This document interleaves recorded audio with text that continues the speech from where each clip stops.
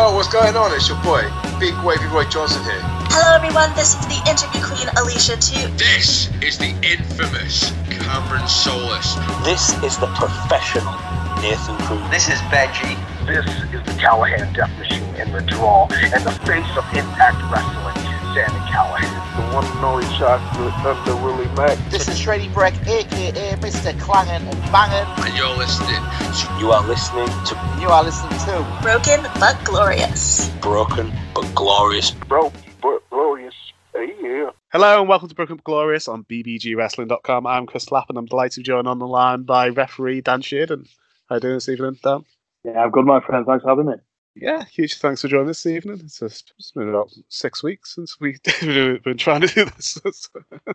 Yes, yeah. The old lockdown, eh? How you been surviving lockdown? Not too bad. Difficult at the beginning, like everybody. Didn't think it was going to last as long as it has. But of course, it doesn't seem to be going anywhere anytime soon. Yeah, I'm back at home full time now, working. Right. So yeah, well, I came from a self-employed job with, a few self-employed jobs really, and at one point in my life, I thought I was doing well with a few jobs, and then all of a sudden they all disappeared. Wow. So yeah, it was pretty tough initially, but I managed to find a bit of temp work just to sort of get me through lockdown till normality resumes, whatever that may be. Yeah, I was at home for, what was it, March till beginning of August. We're back in the office for 6 weeks, and now we're home full time again. Yeah, it's tough, man. And it's one step forward and about 10 back at the minute. Yeah, but I've got a good setup at home, so I can do like 90% of my job from home, I think. Oh, good, that's good. Yeah. So, as well as a ref, you're an aspiring actor. How's that been affected during lockdown? And I know a lot of programs stopped recording and stuff. Yeah, absolutely. Everybody packed in initially, as most of you are probably aware by now. Theatres are closed down and they're not looking at opening. It feels like any time soon. I know a few things have been thrown around regarding sort of half capacity and so on, but I know for a lot of theatres it's not financially viable for them to even work at half capacity. Theatre sort of died out. I knew that'd be well into maybe 2021 before I'm back up on a stage, and then TV followed suit. And any of your big programs that were able to afford to keep going, we're working on a skeleton staff. We're working on the contracted actors, so I knew I wasn't going to be dropping in on any TV series anytime soon. So yeah, it was quite tough. I was teaching acting as well through the week. I made a bit of money on the side working for a theatre behind the scenes. It was a lovely sort of relationship all round with everybody. Unfortunately, it was just all based on freelance and self-employed. I went from everything to nothing, which was tough. So yeah, I'm still plugging away, still auditioning, but very, very sort of sporadically. I went from maybe a couple of weeks to a couple in about 7 months.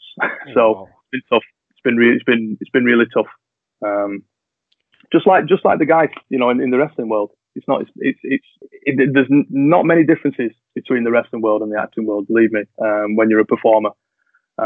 And I know the guys have been chomping at the bit to get back in the ring. Some are lucky enough to have done by now.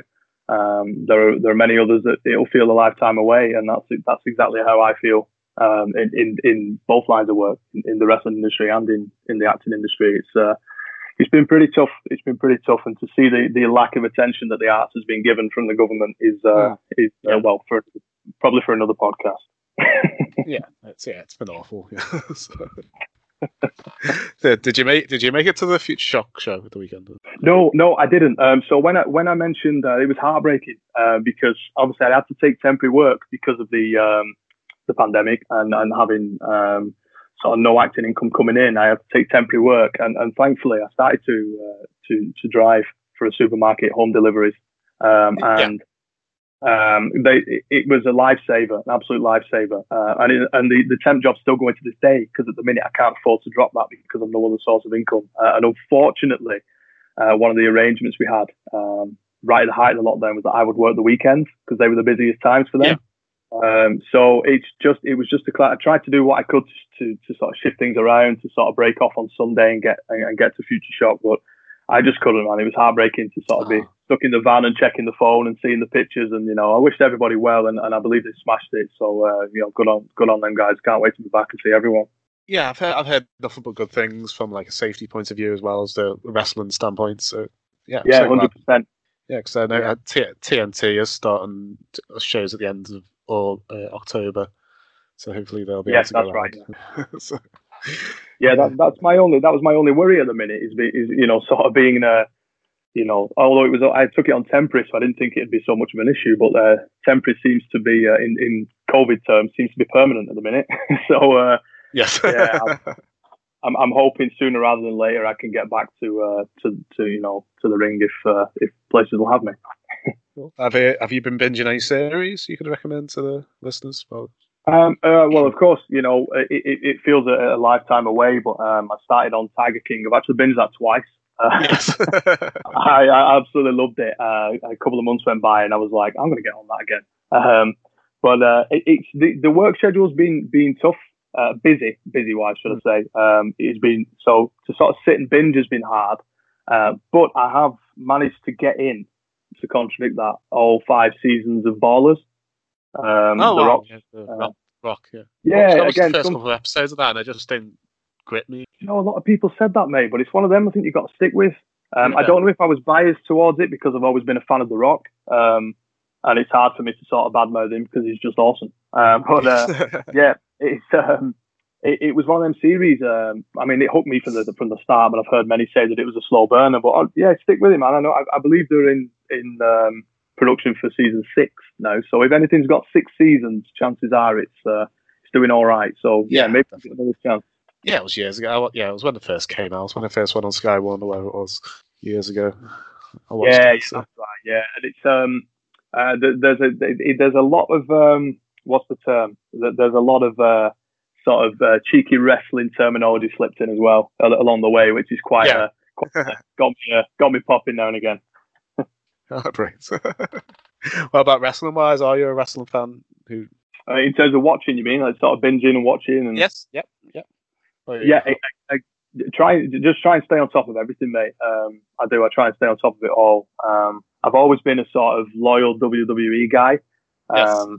Not to the point where I don't entertain AEW. I do. I just tend to follow WWE regularly and check in on AEW.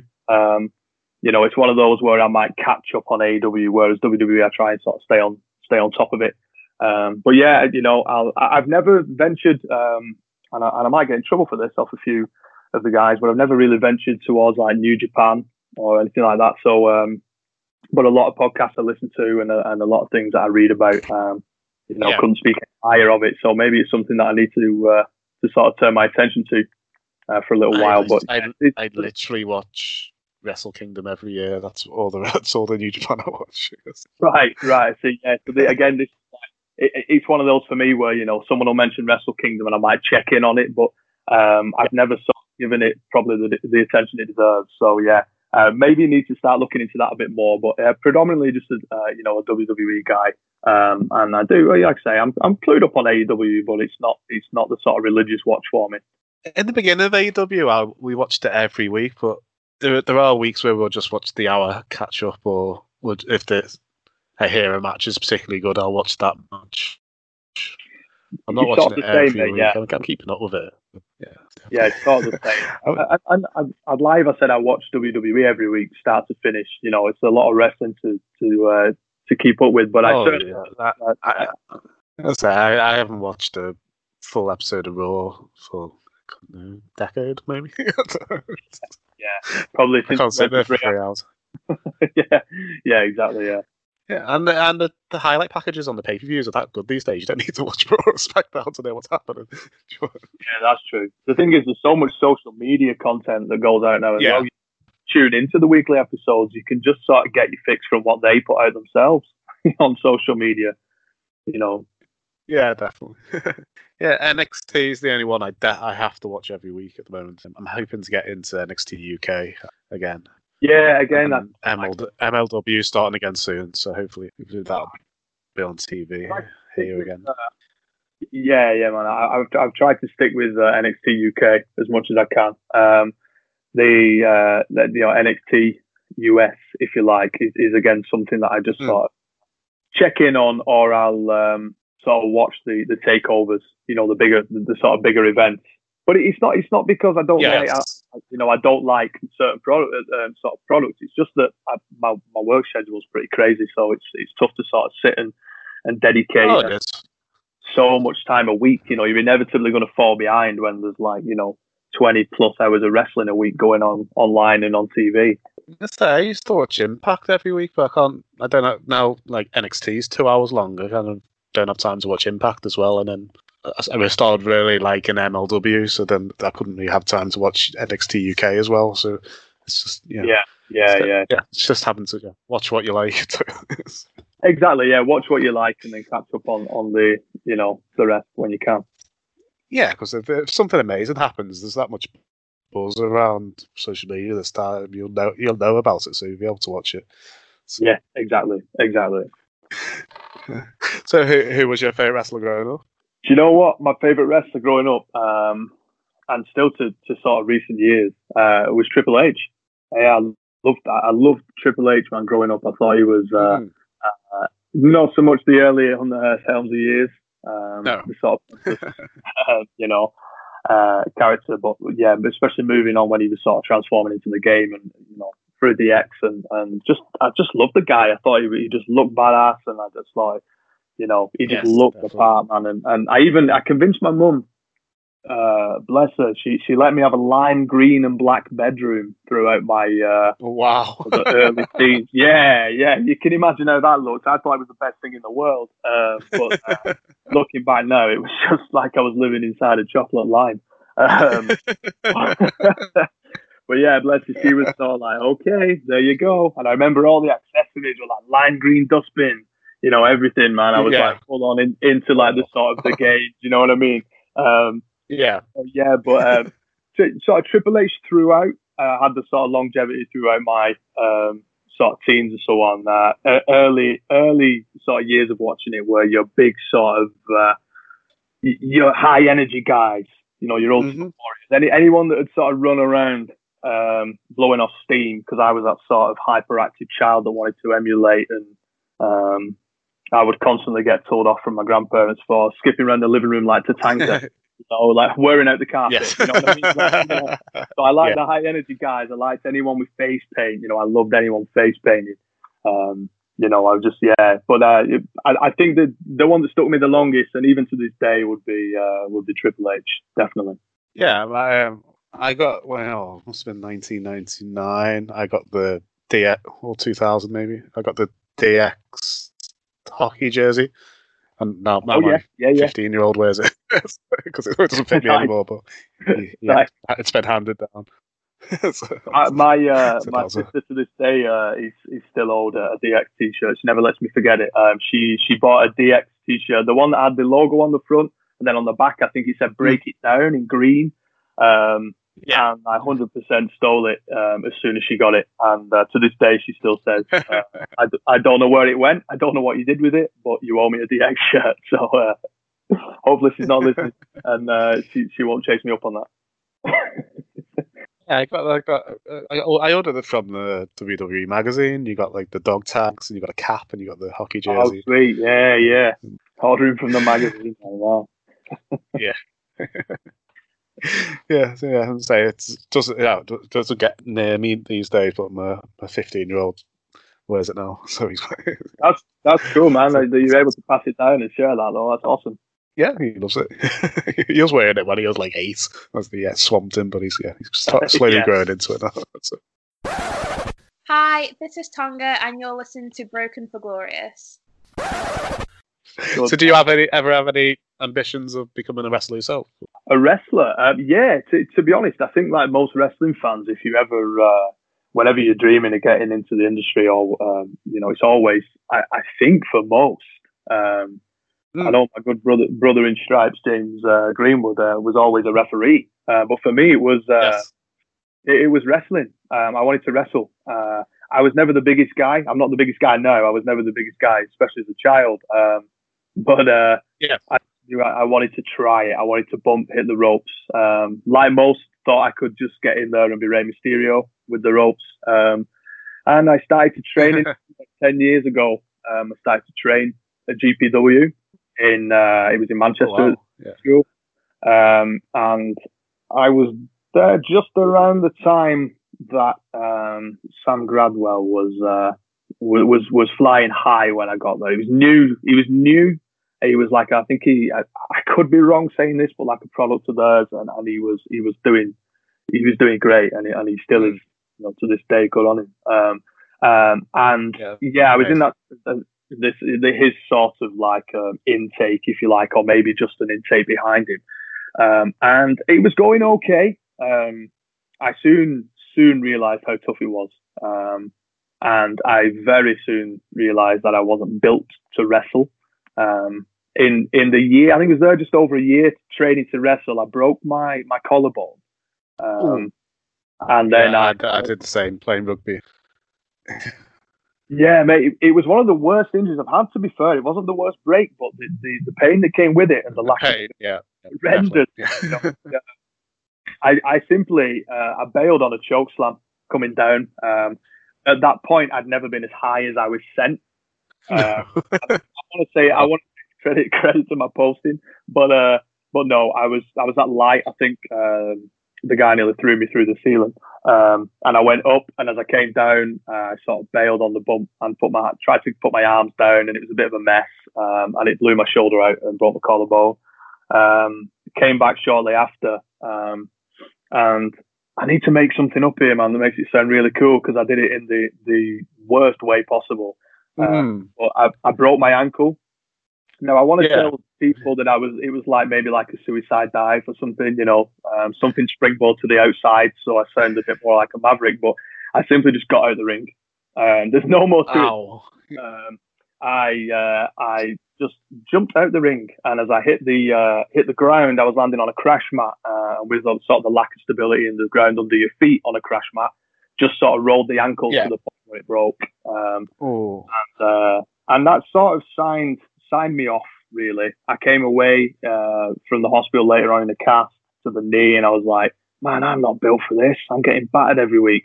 And at the time, I worked as a driver. I was a delivery driver at the time, sort of trying to find my way in life. And it sort of stopped me working. I'd had time off with the shoulder and the collarbone, and then I had 7 months later, I had time off with the leg, and it was sort of having an impact where I thought, I need to knock this on the head. I'm not built for this. No. But that's where these sort of cogs started turning, and I was like, okay, how do I still be around this but not have to leave it? I left for a while. I left for a long time. Didn't detach from wrestling in the slightest. Was still the sort of diehard fan. But in terms of being involved in the industry myself, I was distant for about 8 years. Just life got in the way, went back to studying, started to pursue acting, and it takes up a lot of your time in sort of finding your feet in that industry, and that's where all my attention was aimed.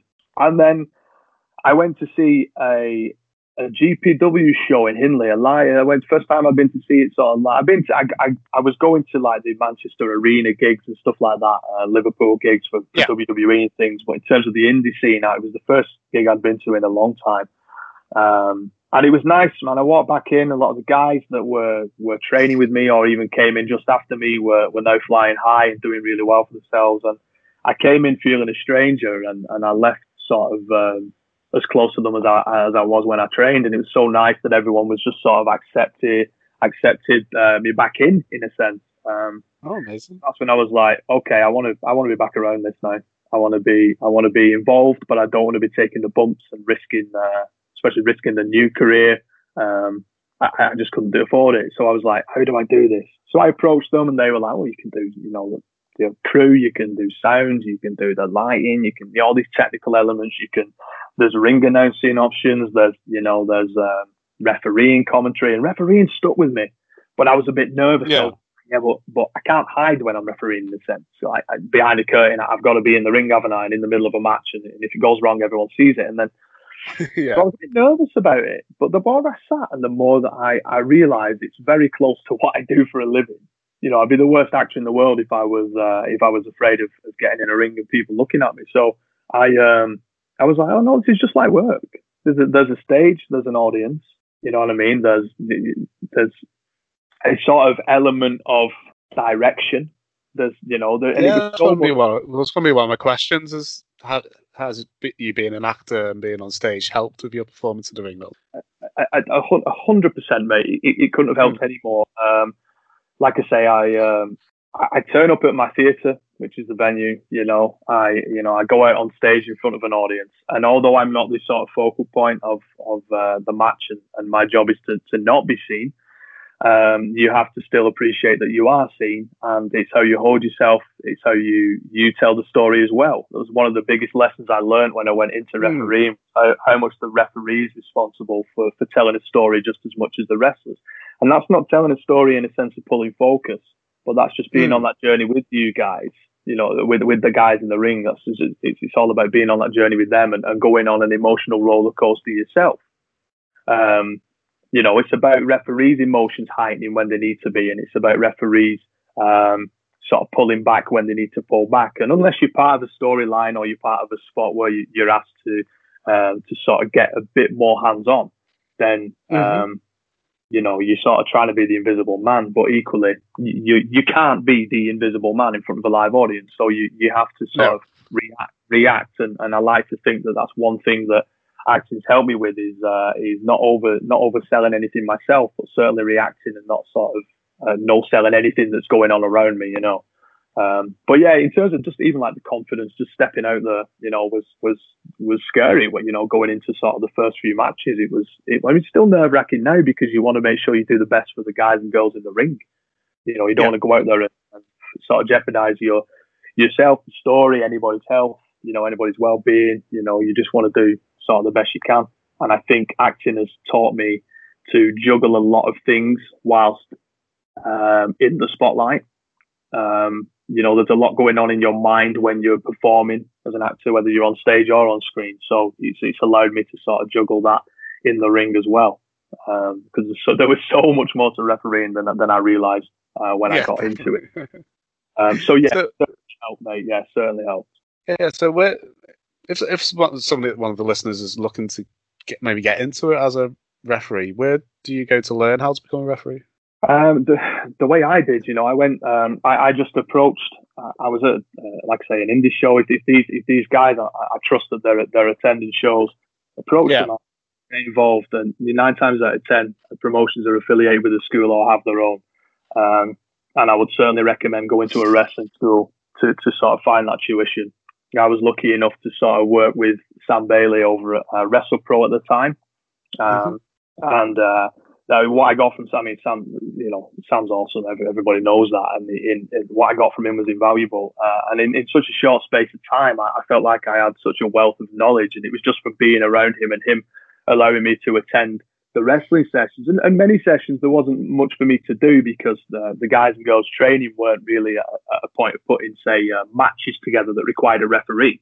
But just being there and being around it, hearing the terminology, you know, listening to the way things are structured and put together, and you sort of soon start to pick up what's required of you, you know. And then I think that the next best thing to do is to just jump in at the deep end and not necessarily get in a ring in front of an audience, but get in a ring, be in a ring with wrestlers. And the only way you'll probably get to do that is if you're at a school that has rings, you know.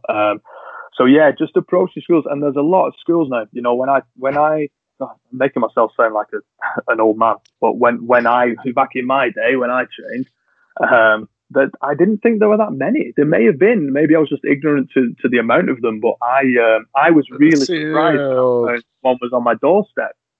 You know, and I think that was like, there's been an explosion since 2013, 2015. Seems to be an explosion of schools. Right. Yeah. 2010-ish. There wasn't a lot, like loads, I don't think. Yeah, it was like 2010, 2011. And I was very surprised to find that there was one as close as there was to me. I was like, oh, well, I've got to go and try this. There's one right there. You know, it seems like one of those sort of unobtainable goals, doesn't it? Being a wrestler when you're a kid. Yes.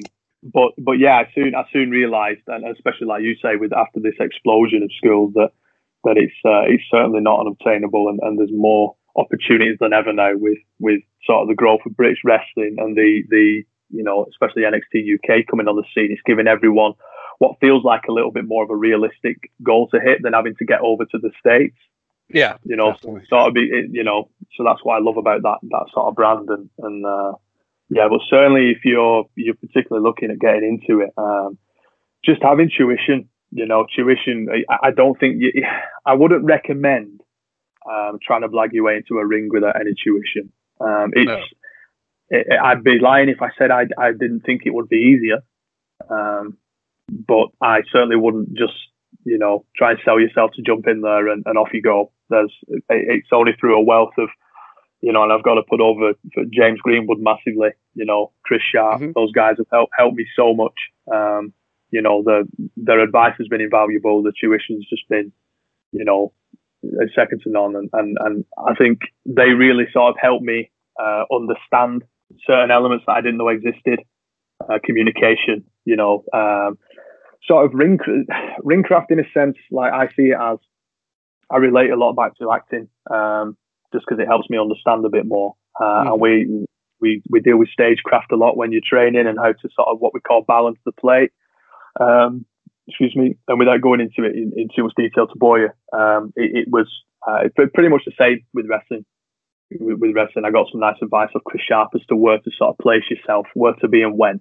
And it was I was very much, again, with acting helping, as you asked, I was very much able to relate that back to what I understood from stage, and it seems to be working okay so far. So yeah, tuition is the key, mate. Tuition is definitely the key. I wouldn't try and wing it. I think very few, if any, would have either succeeded or will succeed by just sort of trying to skip the tuition part. Yeah, when I interviewed James Greenwood, he said he wanted to be a referee, but he did do the wrestling training for a while just to learn the bumps and the positioning process. Yeah, definitely. I've considered recently just sort of not dipping my toe in the hopes that it leads to anything more. I'm so set as a referee now. I love it. I'm passionate about it. But I think if I wanted to maybe dip my toe back into to a school just to sort of reacquaint myself with the odd bump here and there. You never know what's going to come your way as a referee. So I think if anything does crop up, the more chance you've got of doing it safely, the better. Yeah. I still had a sort of a knowledge of certain elements from back in the day, but when you haven't been sort of in touch with them for a while, it's starting afresh. So I have that is something that I have considered, just maybe reacquainting myself with, just in case. Was there anything you learned that you didn't realise was part of the ref's job? Yeah, do you know what? I think the biggest thing, I touched on it before, was the referee's emotions. It's something you never consider. It's something I never considered, because growing up as a and this is credit to the referees that I watched as a child, I never noticed them. So you never really dwell too long on what they're doing and why. And I think for me, the biggest thing, I mean, there were so many elements that came to refereeing that I was aware of, but the biggest thing for me was emotions. And, and again, it came down to that tuition and speaking to the right people. And they were saying, like, to give you an example, why are you going in sort of 100 mile an hour at this point when that's realistically, if you ask yourself why the referee was so angry at that point, there wouldn't be any sort of reason for it. And equally, if you've got a heel that's being sort of a handful, shall we say, for the majority of the match, and they're constantly turning sort of a deaf ear to what you're offering, then the referee will then naturally get more not aggressive, but just sort of more stern, if you like. And it was sort of finding when the referee needs to be the authoritative figure and when the referee also needs to step away. And again, facial expression, selling things when they need selling. That was one that came up. I was asked the question, why were you doing that? Why were you doing this? And it was predominantly based around the emotions I was picking at the time. So that was one thing that I thought, wow, I never even thought about that. A referee can kill something dead if they react in the wrong way to it.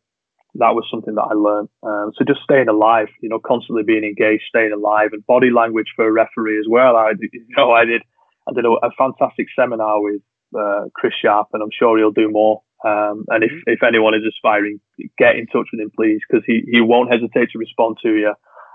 He loves the business. He'll talk till the cows come home about it, which is great. And if you've got somebody offering that's working at a high level, take advantage of it. But he was telling me about body language, and he was observing me refereeing some matches and saying just telling me to change things slightly. And when you see somebody else do that, and when he was giving examples, you don't realize the difference it does actually make.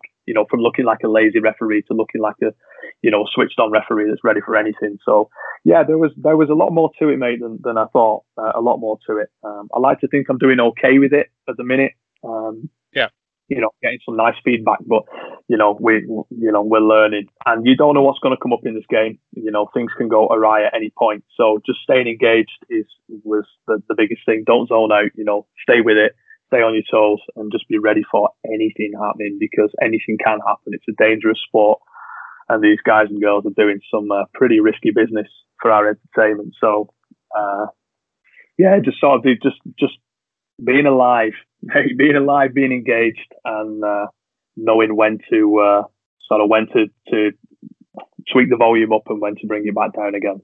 Yeah, because I've noticed that at promotions these days, the sort of referees are as popular as the wrestlers. Like my local ones, Wrestle Island and Mike Pope and James Greenwood, they have chants.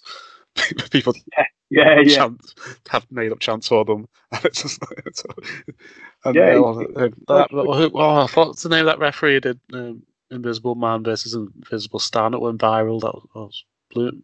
Oh, I can't remember. I've seen that. His name. Oh, it's amazing. It's at least 10-minute match, but it's the Invisible Man versus the Invisible Stan, and it's just it's brilliant. I'll send you the link. Yeah, I need to do that. Yeah, but yeah, he puts on the glasses, so he's the only one that can see Invisible Man and Invisible Stan, and he just referees this match, and it's brilliant. And you can by his reactions, you know what's happening instantly. Got you. That's it, mate. It's all about it's how the referee reacts. Yeah. So you've been doing it for about 2 years. What have been some your favourite memories so far? I'd say about 18 months with the pandemic sort of slowing me down. But it's hard to pick a favourite memory, to be honest. It's gone so fast. It feels, in one sense, I feel like I've only refereed about 2 matches, but then, I know I refereed, I can't remember the exact number, but I was telling at one point to about 150 last year. So for the first year, that was a lot of matches, and I was getting some nice opportunities. Like I say, Greenwood again has just been awesome, man. Just finding opportunities, keeping an ear out, sending me people's way. Credit to him for that. I had a message of him today. I've heard of this. I'm gonna chuck your name in. So I can't thank him enough for that. So I think that credit to him for. I think probably about 80% of the opportunities I got last year stemmed from him. So I've got a lot of love for him. But yeah, it's hard to pick a sort of favourite memory. I do have one thing that stands out for me that isn't sort of in relation to me, but I have. When you reminded me before when you were talking about your son with the DX jersey, I've got a 10-year-old nephew who is as in love with wrestling as I was at that age, and getting him to come and see me referee and be in a ring. And sort of he sees me as this sort of superstar to him, and it's really lovely to see. And I sort of catches my eye when I'm in the ring, and he'll do every count with me. He'll hit the mat when he can. Not so much the mat, but he'll hit his thigh, shall we say, when I'm hitting the mat. And it's so nice to sort of live it through his eyes again. Seeing him so invested, where he'll cry when his favourite loses, and he'll go home so angry when when the bad guy wins, and that's exactly how I was at that age. So I think one of the nicest things for me coming out of this so far has been sort of seeing him and being able to sort of bring him along with me, and just looking at how invested he is, you know. And everyone's great with him. Everybody knows him now around the show, so he gets a nice bit of attention. He's got autism, and we never thought we'd be able to get him to a live event. We didn't know if he'd manage with the sensory elements of a live event, but credit to the promotions, mate, that are offering out sensory bags and so on to help people with them sort of needs. You know, ear defenders, you know, safe spaces to break away. There aren't enough. There are many coming out, you know, offering it, and it's amazing to see. But it should be every promotion that's offering it, because there are people that are as in love with it as we are that can't attend for reasons that are out of their control. So if we can make that more accessible, or give them more of an opportunity to get into something remotely close to what we get to experience with no issues, then it's you know, it needs looking at. It needs looking at, and credit to those that offer it. And you know, the promotions I work for have been amazing and always put things in place. You know, I think it's just a case of bringing it to people's attention, though. To be honest, mate, when it's something like that, I think it's just a case of people not knowing. And I don't blame anybody for that. I didn't know about autism until, you know, diagnosis my nephew was given a few years back. You know, I had no knowledge of it whatsoever, but now I do. I do what I can to sort of promote helping. So yeah, it's nice. It's nice to see those companies that are offering those out and giving just a safe space to break away. Yeah, definitely. I know my local promotion, Wrestle Islands, offer them facility. Yeah. We keep to similar themes to this. So since your last show, we've had like the speaking out movements and the Black Lives Matters movements. What are your hopes for Brit Rest when it returns, and how do you think it will be different? Well, I hope. It's sad to say that I don't think that it'll. You know, we're going to be 100% cleansed. But I think that the work that the girls and the guys did to get this thing to the forefront of British wrestling, and also to the, you know, attention of the government. I don't know if you saw what was released around sort of Twitter the other day, but it was brought to Parliament that there's, you know, the whole speaking out movement and things need to be put in place to make the wrestling industry a better place. I think my hopes is just that we've managed to sort of filter out all the jabronis, to filter myself. That's my hope, is that we've been able to sort of cleanse. I'm hoping that people, I won't lie, I briefly fell out of love with wrestling throughout the period. I was hurt. I felt deceived. I felt sort of, it's hard to put into words. I've spoken to people about this. They know how I feel about it, and it's hard to articulate. But I'm just hoping moving forward that we're looking at a space of inclusion and equality and safety, and, you know, just less. I don't want to swear, but just less of the less of the heels, less heels, more babyface. Yeah, definitely. Yeah, I completely agree. I'm hoping that if promoters try to do the shock tactic of we'll put one of these guys on the card, that people will just avoid them promotions. I would categorically say no. Yeah, I would categorically say no. That if you book me for a show and somebody is sort of within that bracket, you won't have a referee for much longer. I'll be out the door and back on the road before you've noticed I'm gone. So yeah, don't book these people. No, that's all you have to do. It's pretty simple. There's other things like I didn't realize that you didn't have to have a first aider on call or provide water or stuff like that. But I'm hoping, that will have to be provided now going forward. Yeah, you know, I know a lot of promotions that I worked for did provide this. You know, whether it was just basics, you know, in the locker room, whether it was just water, you know, energy drinks, bit of food going on. Most did. most had paramedics, things like that on site. But it wasn't all of them, and it needs to be all of them. It needs to be all of them. So yeah, hopefully moving forward, like I say, it's huge credit. It's huge credit to everybody that was brave enough to speak up, and anybody that hasn't spoken up. It doesn't matter, man. Do it in your own time if you want to do it at all. It doesn't mean you're doing anything wrong. It doesn't mean you're doing anything less than others. And I can't stress that enough. But I think those that have spoken up, those that have got this movement going, and it's building steam, man, and it'll go somewhere. It really will. I believe that.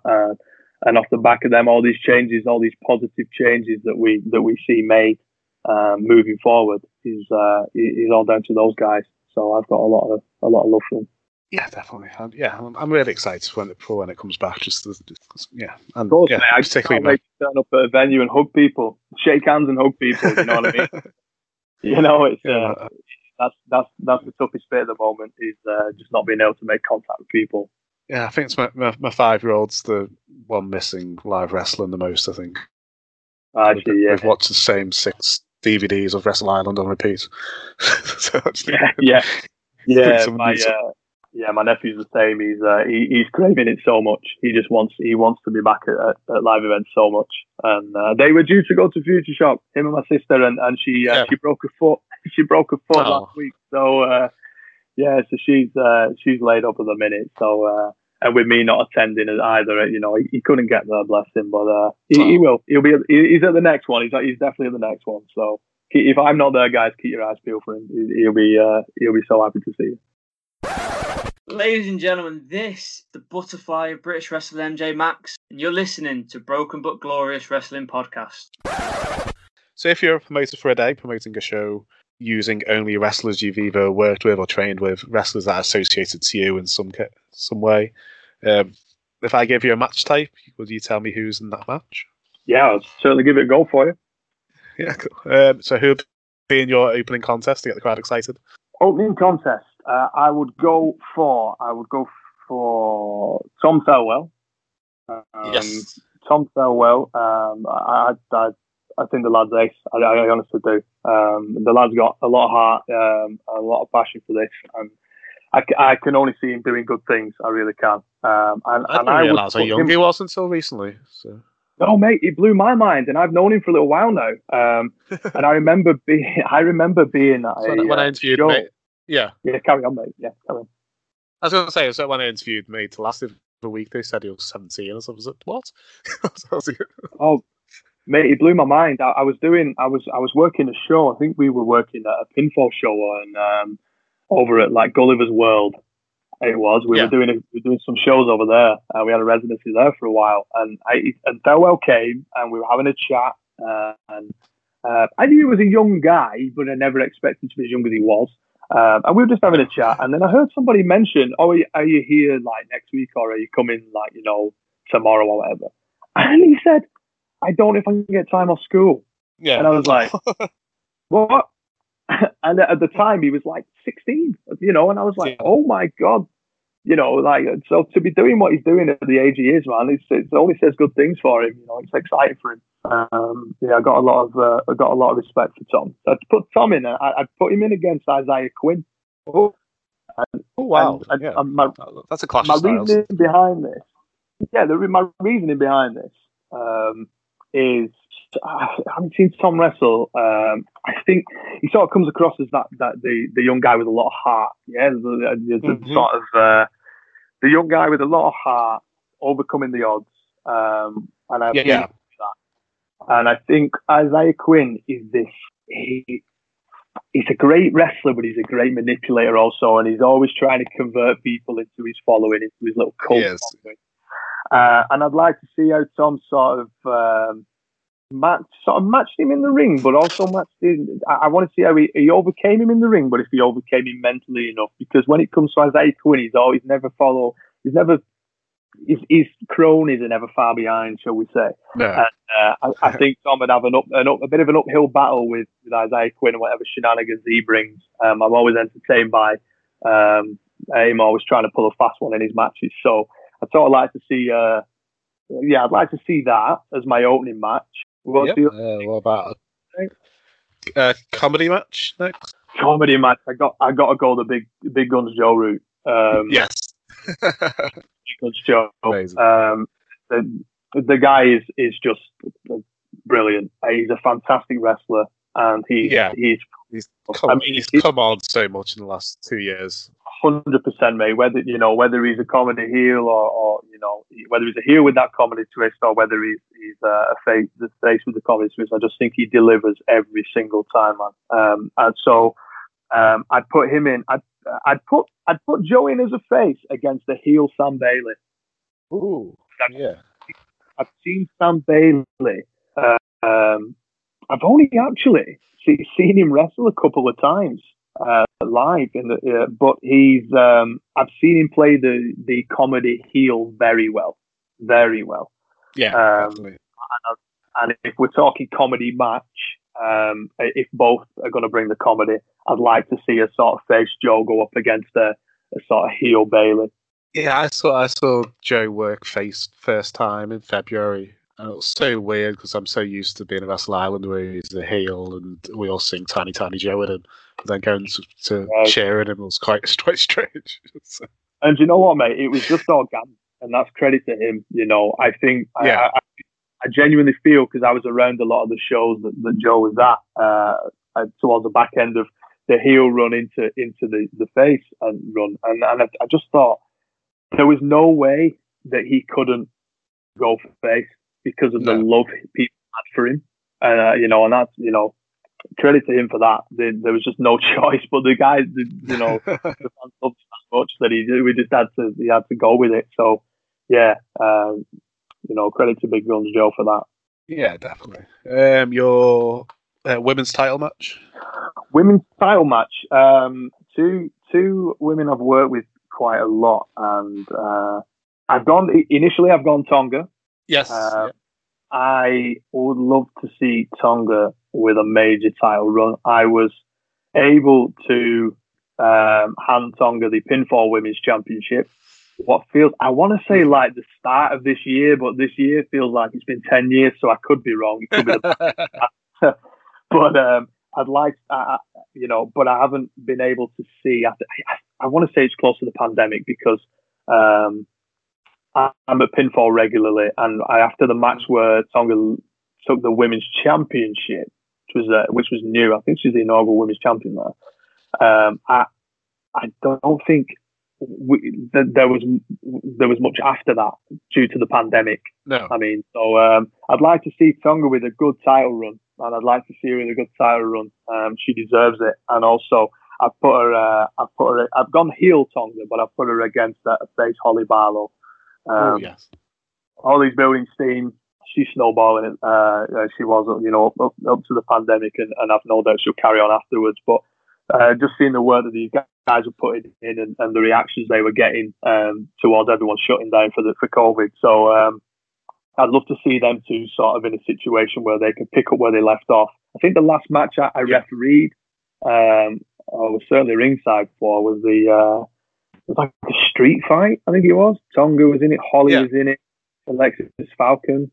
I don't know if it was a triple. No, I think Lana was there as well. I think Lana was in it. It was like a sort of a fatal four-way or maybe even a tag sort of street fight. But those guys, they stole the show with it, and I'd love to see. I'd love to see Tonga. I know Lana's had her runs at Future Shock. I know Alexis, of course, with the titles. So I'd love to see sort of Holly have her day.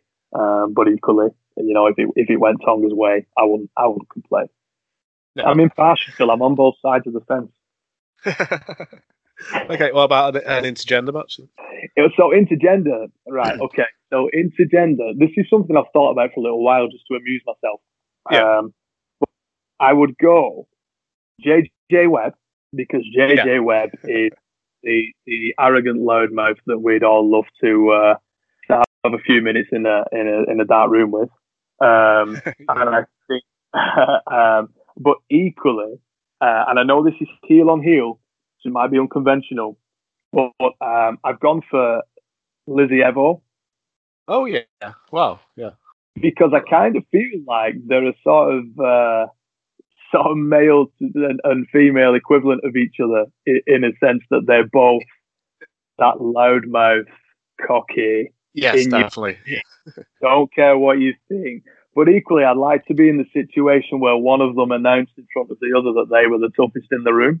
Yeah. Because I don't think that'd go down well between either of them. So I think, in my own amusement, I've often giggled and thought, I'd love to see Lizzie go off against JJ. And I've got to say, I might have to tip it Lizzie's way. Yeah, I don't think I've ever seen Lizzie. I've seen Lizzie fight twice, and I think she's been in gender matches both times. I don't think I've seen her actually wrestle before. Yeah, I've worked quite a lot of Lizzie's matches. I always have good fun. Fun when I'm working with her, and she's forever in my face. You're doing my head in. You're doing. So, you know, I'd love to see her and JJ have a battle of the sort of a battle of the battle of the sexes, should we say? Yeah. Cool. Then you've got like a hardcore Extreme Rules stipulation type match. Okay, so hardcore. This is someone I haven't actually worked with, so I might be cheating, but somebody that I've seen many times. Yeah. I've gone Robbie X. Yes. Because the stuff that guy does, his athleticism, his agility, everything, it blows my mind. So I often think, I wonder how innovative he could be with his moveset if he can introduce hardcore, introduce him to the hardcore world. If he's going to do 15 head flips on, off the top rope, then what's he going to do off the roof of the building, wrapped in tube lighting? So, will he be wearing a mask or no mask? I'd probably say no mask for a hardcore. I want to get facial expressions. But yeah, I think I'd go Robbie X because that guy's a spectacle. And then I've got one here. It took me a while to think of this, but I've gone for Chase Alexander. Ooh, yeah. And the reason I've gone for Chase is because one of the last matches I refereed before the pandemic hit was a Chase Alexander match. And he came out for this particular match. He was pumped and he had this whole new, he's always been the arrogant guy in a sense, but he came out sort of with this tinge of anger and this sort of fury, and he came out and he was pumped and he was hitting the ring, and as he was sort of making his way around, and he was ripping off the jacket, throwing the glass away, and I thought, wow, it's a different side I've seen to him from what I've seen in the past. And I thought, I wonder where this could go. So I've always been sort of wondering where Chase could go if the sort of the anger volume was turned up, or that sort of aggression was through the roof, which it was on that day. So I thought, stick him in a hardcore match. Let's see where that can go. I've never worked with him in a stipulated match before. It's always just been sort of like a singles match or even a tag. But I think, and I've seen him do some another gig. He's done some pretty naughty antics, and I thought, if this guy's given permission, if he's going to do this illegally, if he's given permission, where could it go? So that's always intrigued me. I'm a big fan. That'll be amazing. Your tag team title match? Tag team title match. I have to go Young Guns for one of the teams. And those guys are hot, and I cannot ever say I've been bored when I've seen them do anything together. Those guys are awesome. I don't really need to say much more about them. They speak for themselves. But I've put in against them. I've put in another tag team that I'm a huge fan of, and I can't wait to see them do more. Synergy, the Synergy lads. I've heard great things about Synergy. I've never seen them live. Yeah, mate, you need to get that on your list. Synergy, Troy Ryan. Oh my God, he's going to kill me. Anderson Daniels. Sorry, his name completely escaped me. Those guys, man, what they do together. They were close. They were close to dropping in my comedy match. I nearly had to make my comedy a tag just because of the stuff I've seen those guys do. They're big powerhouses. They sort of remind me. They in fact, obviously with the sad news like today of the passing of Joe Laurinaitis, Animal, Legion of Doom, Road Warriors.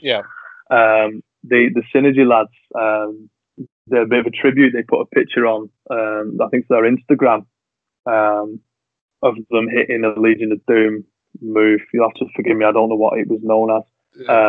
But yeah, yes, I think so, mate. Yeah, and it was sort of the double team that they were famous for. That's me being ignorant.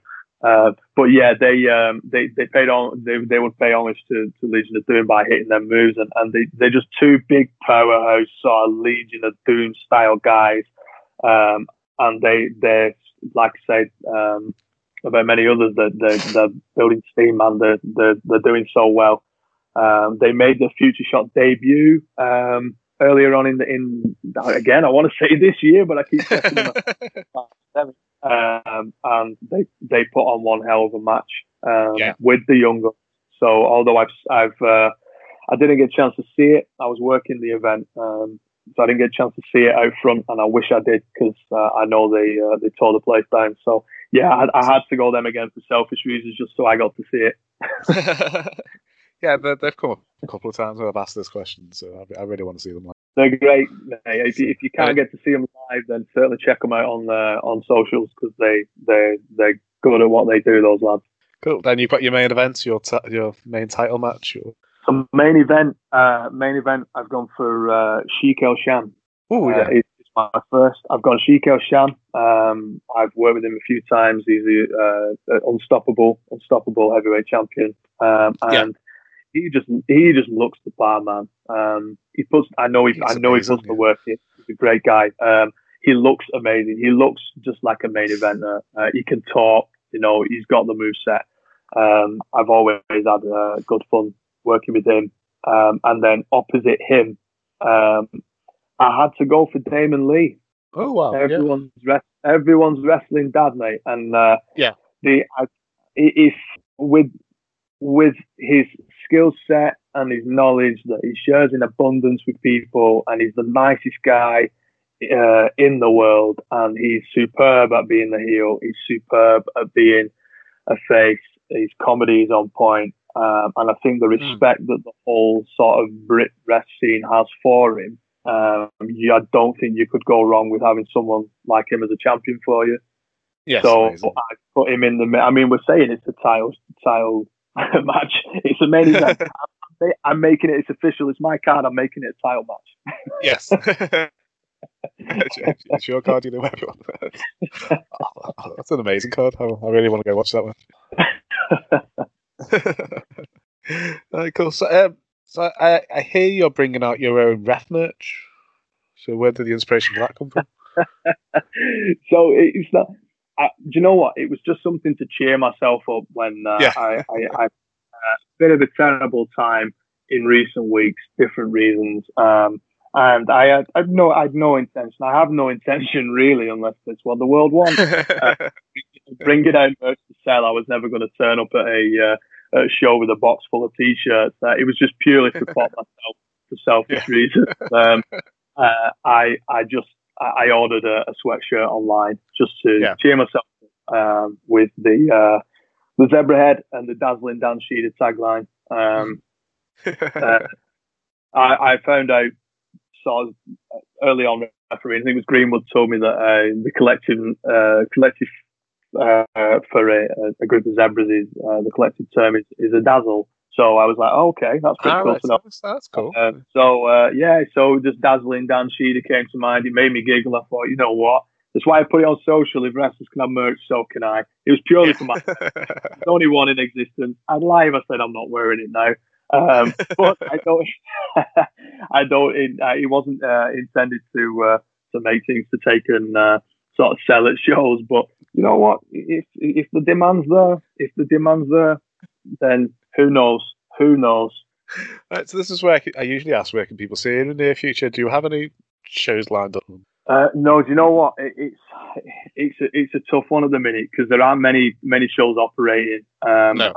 The ones that are, we have that sort of agreement that I'm still very much part of what's happening, but distant at the same time, not by choice, by any stretch. I'm hoping, I'm trying my hardest to sort of shuffle a few things around in the temp job just to sort of free me up time to get back on shows. But at the moment, as far as I'm aware, there's only been sort of one show with Future Shock. I'm yeah. guessing that it's just to keep the numbers down. They might just have one referee for the whole show as well. Yeah, 100%. I've had this chat with promoters. I've said, me not being available for certain dates and so on, with just how work is at the moment, and nobody wants 2-3 referees knocking about when you work into a small capacity. And I think I just said, you know what, I'm happy to sort of I work a lot of promotions that James does, and I've always been happy to sort of be a sub for James. If you're going to be a sub for anyone, then if he's one of the best referees in the country, putting him over again, then I don't mind being a sub to the best. So so I've just said, it is what it is for the time being. By all means, if you're running a show and you're interested, approach me. If I can make it work, I promise you I'll try everything in my power to do that. I can't. It's just them, as they say over and over, unprecedented times. So hopefully this is not going to be forever. You will be able to buy T-shirts with my name on soon somewhere. So before we go, do you want to promote your social media? Yeah, nice and easy for me. I'm just at Dan Sheader, SHEADER, on Twitter, Instagram, and Facebook. Cool. I'll put links to all your social media in the description below the interview. So I've really enjoyed speaking today. I'd love to have you on again in the future. Absolutely, my friend. Thanks for asking me. I've really enjoyed it.